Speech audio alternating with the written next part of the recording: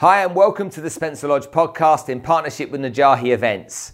Have you ever had a chance to sit down and learn from Britain's greatest mountaineer? Been to Everest twice, climbed probably more mountains than we could even count. The epic and the incredible Sir Chris Bonington. On today's episode, I talked to Chris about fear, how he handles it, and also, more importantly, how at the age of 85, he still feels as young as he did at 50, and how you should really push forward and live every day and make every day count. So without further ado, let's get stuck in.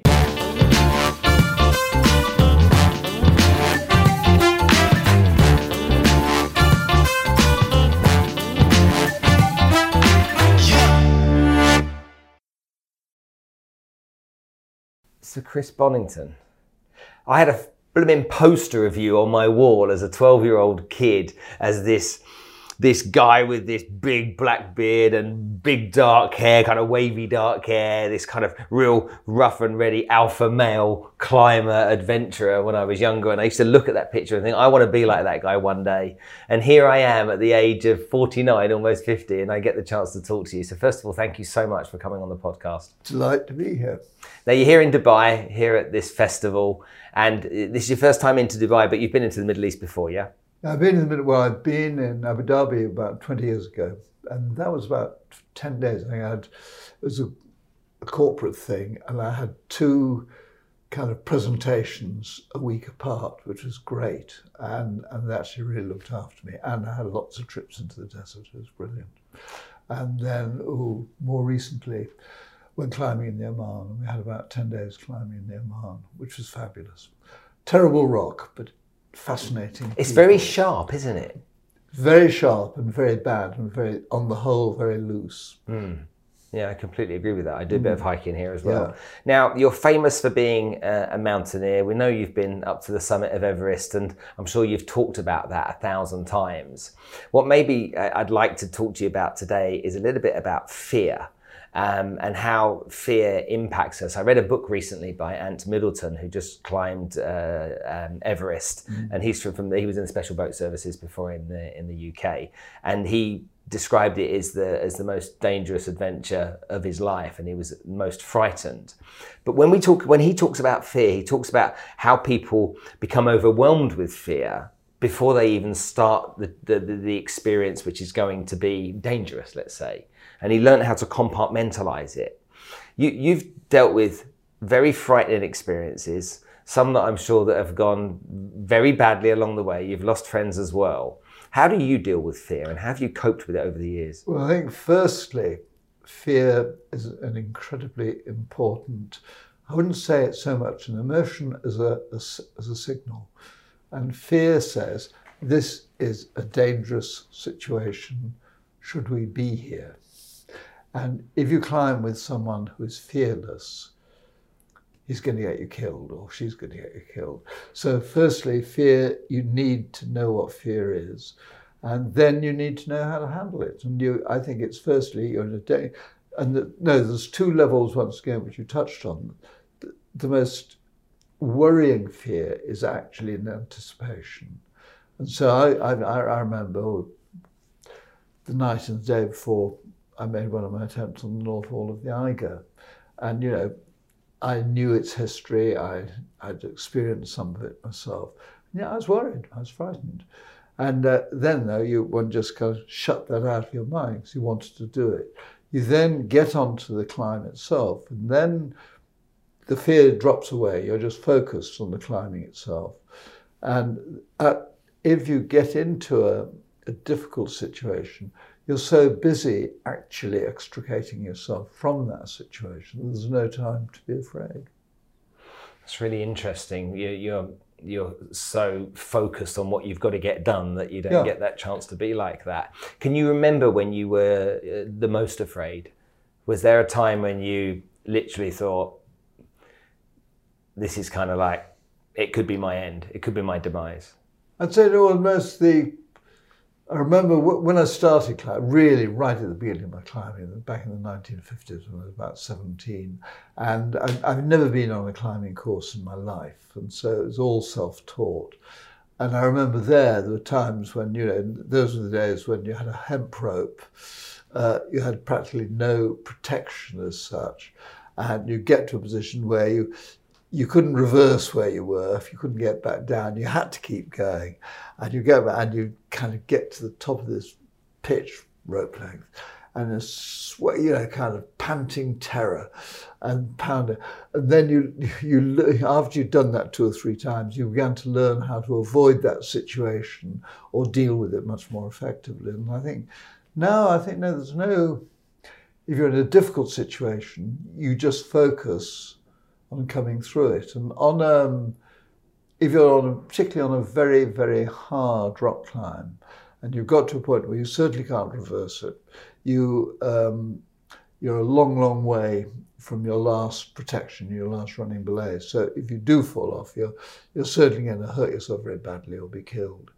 And you're just totally focused in getting up that climb. And if you're, when you're climbing well, you're at the top of your form, there's a kind of an exhilaration almost in doing that, total concentration of each move, working it out and then doing it.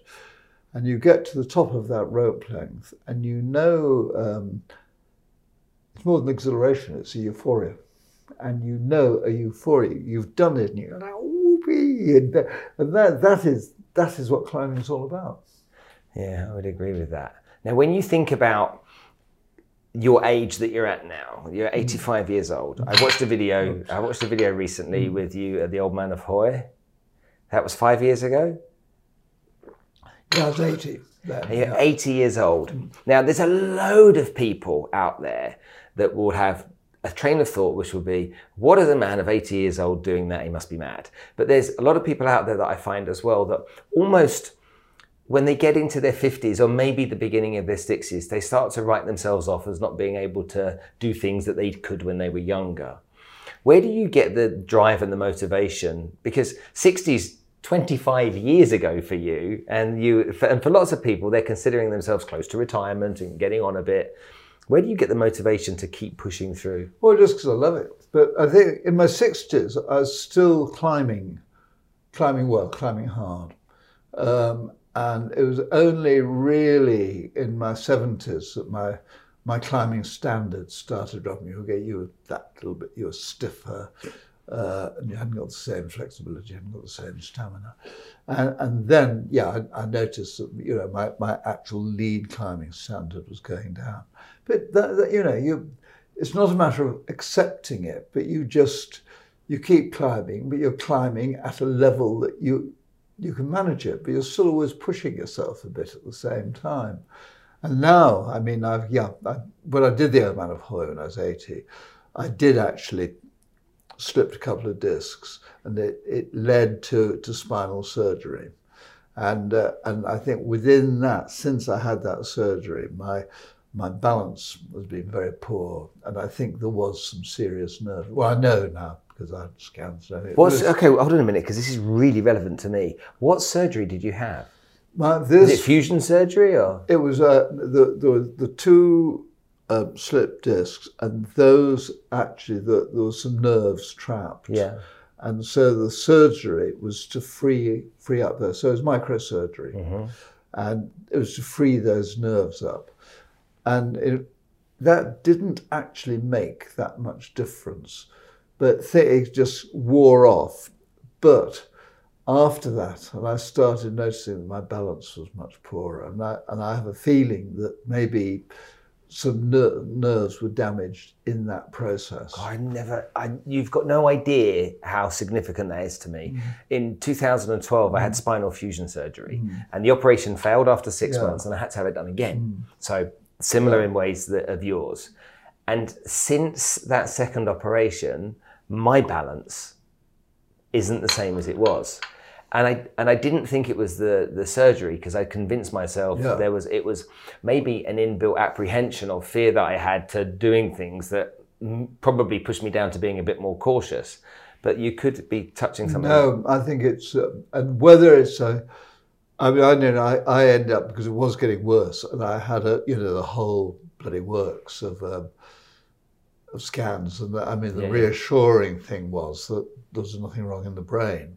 But can we just? Don't worry. There's Loretta here. Right, we'd better put this on to airplane mode. There we go. So Chris Bonington on the Spencer Lod podcast, taking calls. Okay, so just quickly, let's go back to that. The thing you're convinced, you were happy that there was nothing to do with nerve damage to your brain. So that was something that you were sure from the scans that didn't happen. Yeah.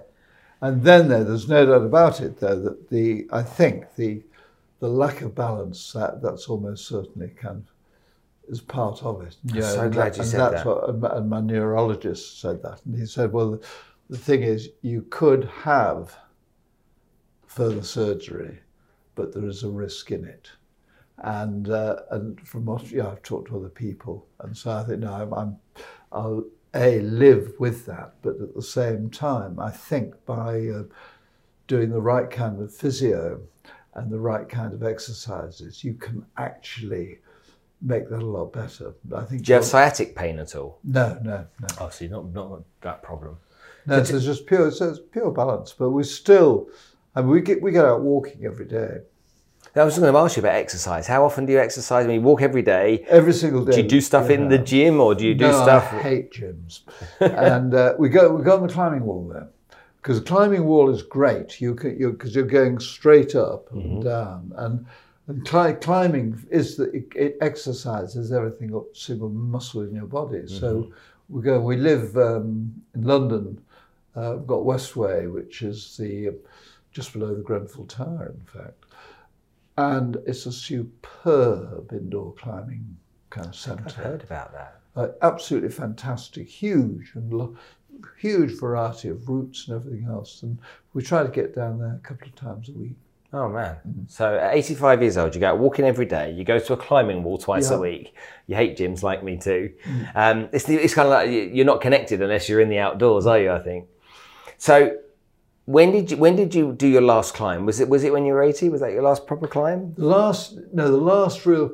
Yeah, well, it was actually even after that. It was before basically the real back trouble had got in. I got down. I went climbing with some friends of mine down in the south of Spain. And then, I did several, quite hard, seconding, but quite hard, kind of grade 5 routes. And does a man like you that's so active and of a mind and active physically, do you get frustrated that your body is getting older and slower bit by bit? Does it make you kind of like?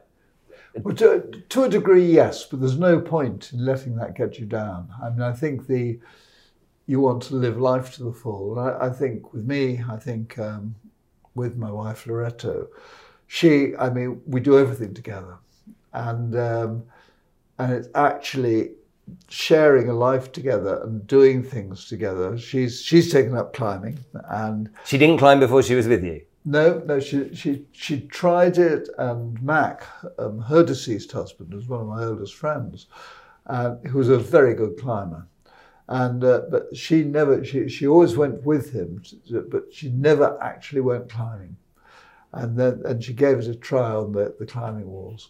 But now we're at the moment, we just go walking and exploring. Let me just talk about, there's two important things here. You talked about you love climbing, that's why you do it, okay? And why people don't do what they love is lost on me. But there's always people that are left behind when we go and do something dangerous.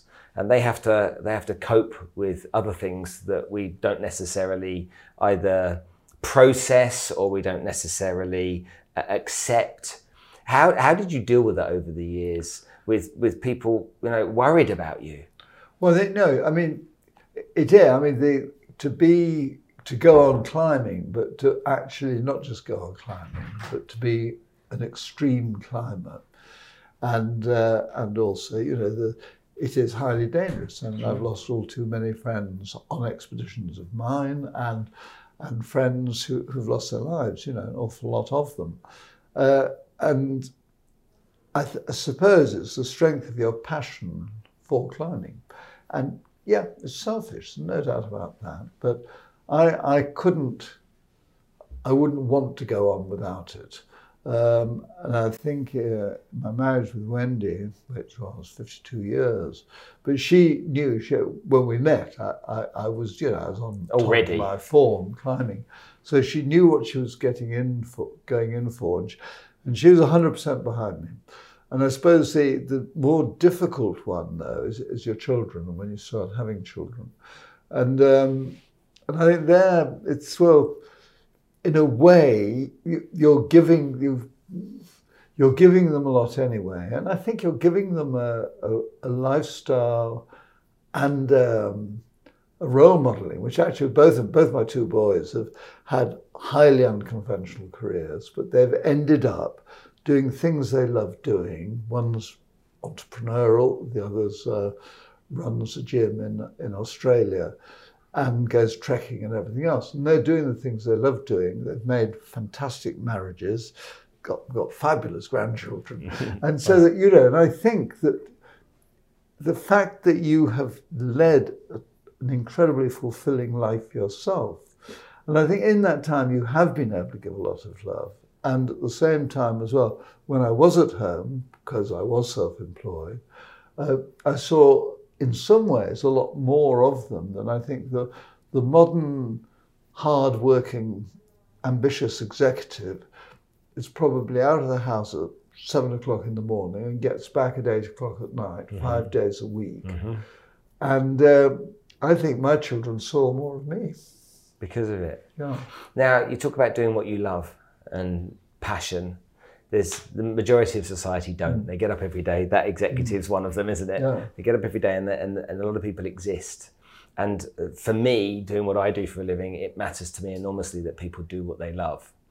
What do you say to the people that are out there that are kind of just existing and just going through the motions of life? Do you have words for them? Do you have advice for them? Well, I was Chancellor of Lancaster University for 10 years. And you had to give the graduation speech when they took all their degrees. And I always faced it around, actually, that you need to find a job that you love doing. And at times, finding that job and doing that job, whatever you do, there's going to be a hell of a lot of hard work. There's going to be a lot of bits of boring stuff and everything else. But you've got to find something that you actually get out of bed in the morning and you look forward to getting to do whatever you're doing. And if you don't, you really do need to start thinking about, should I do something else, and have the courage to do it. And I think it's sad to see people who are basically unfulfilled and are doing something they downright hate doing. And it'd be so much better to see them actually, trying to find something that they did love doing. So Chris Bonington, one of my all-time heroes, thank you so much for coming to join me on the podcast. I really appreciate it. Thank you so much.